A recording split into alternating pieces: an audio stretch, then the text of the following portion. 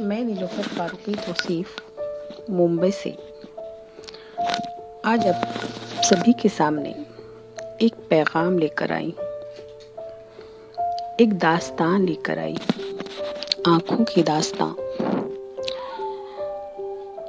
आँखों की दास्तान कुछ ऐसी है कि जहाँ पलकों को इंतज़ार भी है और मौत का पैगाम भी है।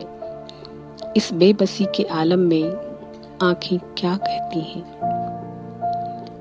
तो आइए चलते हैं एक कदम आँखों की दास्तां की ओर।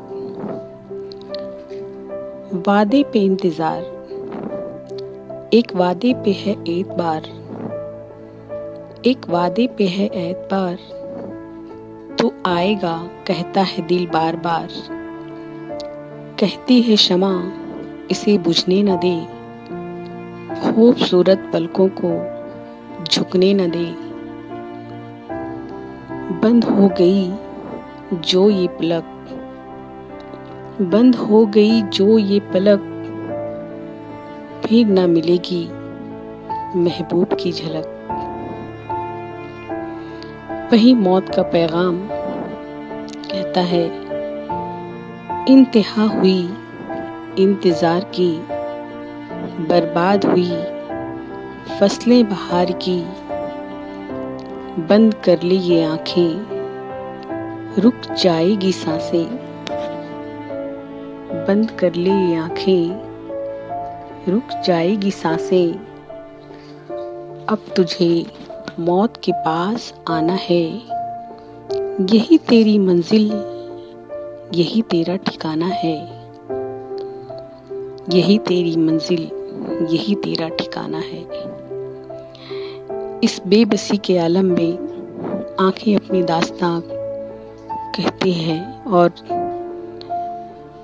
कुछ इस तरह लफ्ज़ों में बयां करती है कि मौत के आगोश में भी समाना है, वादे वफा भी निभाना है।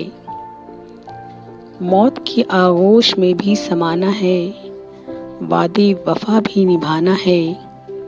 आ चल एक फैसला कर ले, आ चल एक फैसला कर ले। इंतजार में आंखें खुली रख के मौत को आगोश में भर ले। आ चल एक फैसला कर ले, इंतजार में आंखें खुली रख, मौत को आगोश में भर ले। मौत भी मिल जाएगी, वादा भी निभ जाएगा। कुछ इस तरह मेरी हमदम ये सफ़र कट जाएगा।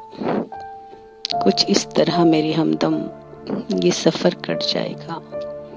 उम्मीद करती हूँ कि ये दास्तां आप सभी को पसंद आई होगी। शुक्रिया।